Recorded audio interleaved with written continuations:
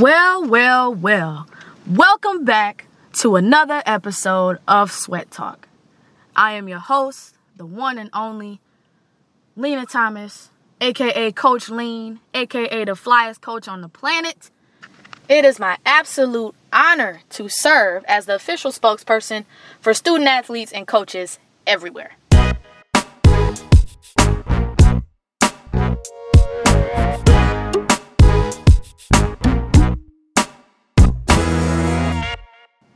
So today, we are talking about what it means to have a clean slate. As most of you know who have been paying attention and listening to this podcast, the point of emphasis is being able to battle adversity and fight through life challenges through my personal experiences within athletics at the collegiate level and beyond. As I stated before, the title of this podcast is called Clean Slate. And realistically, all of us get a clean slate every single morning. When we get to wake up, do what we love to do, and just have the opportunity to get better and make other people better. At least that's how it is for me. A clean slate can also mean entering a new season with a fresh mindset, entering a new week, entering a new month, however you want to view it. So in this particular case, my clean slate was my sophomore year when I was in college. So my sophomore year, we had a new coach. We basically had to restructure the whole women's basketball program because at the end of my freshman season, it crumbled. We started the season with 14, 15 girls, and we ended the season with 5. Okay? That's a huge difference, okay, at that level. So, of course, we had to bring new players in. We got new coaches. We had to really rebuild the whole program. And my sophomore year was actually the first year that I was appointed as a captain for the team. So even though I was young, I was the point guard, I was a leader. So the new coach, she looked to me to kind of, put emphasis on her system and really kind of help keep the team together. So for those of you who keep up with sports and who follow, whether it is at the collegiate level, high school level, professional level, it doesn't matter. Usually when something like this happens, they call it a rebuilding year, right? Again, a clean slate. So we had to really build a lot of chemistry that year in order to advance and get better in the preceding years. So what I mean by that is basically we were terrible. Again. So my freshman year, we weren't that good. But that was for a different reason. This year, my sophomore year, we weren't that good either. We had to develop a chemistry and really get our team dynamics together again so we could be successful in the preceding years. So yeah, my sophomore year was my rebuilding year. And that year, we also got a new strength and conditioning coach. This dude was nuts. He was crazy. The conditioning I had my freshman year was intense. It was hard, for sure, because of the transition that I went from being a high school athlete to a college athlete. Now I'm a year in, and this is year 2, and I get a new strength and conditioning coach. Most of the workouts that I remember to this day that we had were designed by him, okay? So a lot of the teachings and techniques that I use with my training that I do with my own clients, I learned from him. It was a combination of what I learned in the weight room, on the basketball court, and in the classroom. So again, this year, we're going through a clean slate of literally everything you can think of. We had to change the whole system. And as we are, getting to know each other as a new team, I think I stated before, when you reach that level within sports or within whatever job it is that you do, as you all know, there may or may not be people that you would like to associate yourself with. You kind of have to deal with the cards that you're dealt. We had some work to do. It was some tension within the team. especially when you're dealing with women, we have different personalities, we have different emotions and stuff that we include within the sport that we play. That's the difference. That's the main difference between women's athletics and men's athletics. Women's athletics, we're way more emotional than men are. And we just think differently when it comes to sports. So it's two completely different things. So, there's tension within the team. There's people that didn't get along. There's people that didn't like each other. And, sometimes that's a good thing and sometimes that's a bad thing. For the most part, in our case, it was a good thing because it kind of created some competition, healthy competition within the team, and it made everybody better in the long run, right? Me being a captain and me seeing what was going on this year, and if I'm comparing it to what happened my freshman year, I was frustrated. I was frustrated because I wanted to win. Okay? I didn't go to school to play a college sport to lose. I wanted to win. So I was frustrated my sophomore year as well because I knew we had to rebuild. I knew we had to build some more team chemistry based off of what happened the previous year. But I'm just like, man, okay, this is my opportunity to really start over and start fresh. And it just seemed like things weren't working out in our favor. So I was frustrated, man. I was really, fed up to the point, not where I wanted to quit. I knew I was going to ride it out. If I could handle what I went through my freshman year, I knew I could ride it out for the rest of the time that I was there. When you're in the midst of a clean slate, it's important to know or to learn how to be grateful because not everybody is granted an opportunity to start over or to get better or to work a little bit harder to get to the next level. Not everybody gets that chance. So we need to be grateful when we know that we have a fresh start.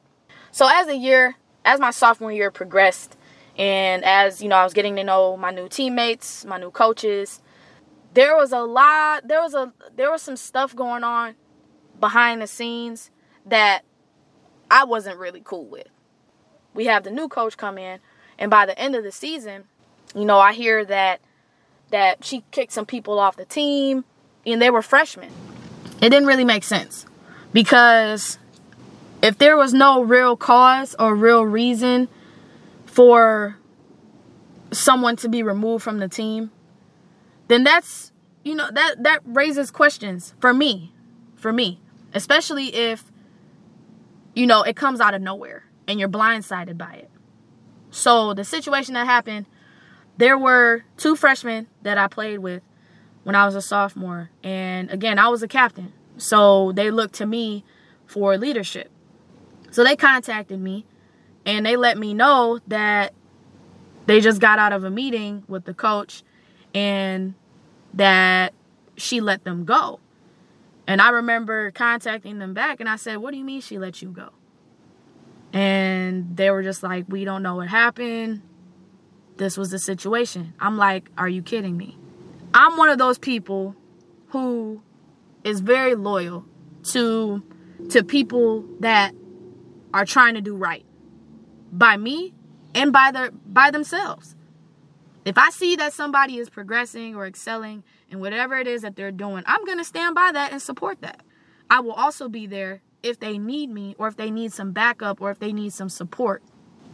Me being the overexpressive and me being the overly expressive and passionate person that I am, me and one of my other teammates went to the coach's office. We had a conversation with her. And basically I went in there and I was just really questioning her decision when it came down to releasing the 2 freshmen that she did. It just raised questions in my head. I'm like, why? What was the point? They have good grades. They show up to practice. They don't get in trouble. They're getting better as athletes and as basketball players. What's the real deal? And again, I was a captain. So if you put me in that type of position, I should be able to come to you and have certain types of conversations. Or at least that's what I thought, right? when I was having this conversation with my coach, she couldn't really give me a clear answer. It came down to the point where it was like, okay, well, that's the decision I made. And if you aren't in agreement with it, or if you don't like it, then maybe we should just part ways now. So it was kind of like a passive way of kicking me off the team. But me, being the strong-minded and passionate and overly expressive person that I can be sometimes, I was like, I'm not going anywhere. You can't make me go anywhere. I just wanted to come in here and let you know that what you did wasn't right. And I see it. And, at the end of the day, it is your decision. You're the coach. But if there's no real rhyme or reason as to why these types of decisions are being made, you're messing with people's reputations at this point. When you get to that level, your reputation and your mindset when it comes to certain things is really fragile. Especially as women, we can be sensitive to certain things. And that's nothing to play with. That's nothing to play with. You're talking about somebody's future. You're talking about somebody's reputation within the school and possibly messing up their opportunity to play at another institution. If they wanted to transfer, their chances might be smaller based off of the connections that the coach knows. You just never know in those types of situations. Now, the outcome was she didn't kick me off the team, but after we had that conversation, things were rocky from then on. It wasn't really I didn't really have a smooth relationship with my new coach as the years went on.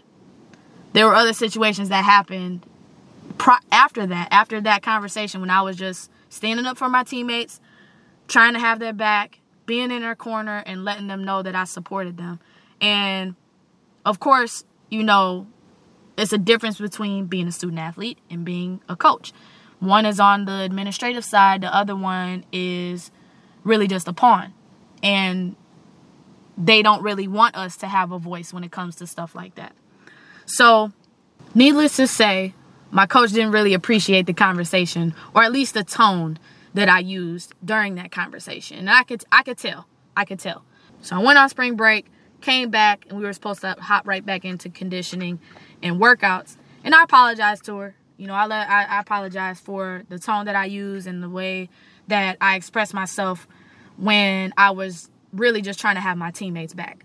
And I was trying to stand up and be a leader and be a voice, because that's what I felt that I had, right? That situation alone sparked a very rocky relationship that my coach and I had after that. And I'll talk a little bit more about that on the next episode, okay? Because now we're getting into my last 2 years, which is my junior year and my senior year as a collegiate athlete. So this episode is short. It's short and sweet. But my point is, be grateful when you have the opportunity to have a clean slate. Because again, not everybody is granted that opportunity to have a clean slate. We are fortunate to wake up every day and do what we love to do. I know I am. We're fortunate to be able to get better and to make other people better. Really understand the power of your voice and your words and what you say and how you say it to people. Thank you for tuning in to another episode of Sweat Talk. By the way, it is October 7th, which means, it's my birthday in a month. So, I'm accepting all forms of payment, PayPal, Cash App, Square, cash, checks, don't matter. Bridge card, whatever y'all got, I'm taking it. No, I'm just kidding. I'm playing. Here's what I'm going to do. For the next month, for those who are tuning into this, if you rate or review this podcast, I will give you $10 off of one of my sweat hoodies. Okay? It's hoodie season. It's getting cold out. You all know that you need a new piece in your closet to offset whatever it is that you're about to do in the gym. So, yes, if you leave a review or rate this podcast, I will give you $10 off of one of my sweat hoodies. You can find my apparel at sweatbylmt.com. And you can also follow me on my social media handles. I primarily use Instagram at sweatwithlmt and also sweatbylmt. All right? So have a great day. Have a great second week in October. And let's get it.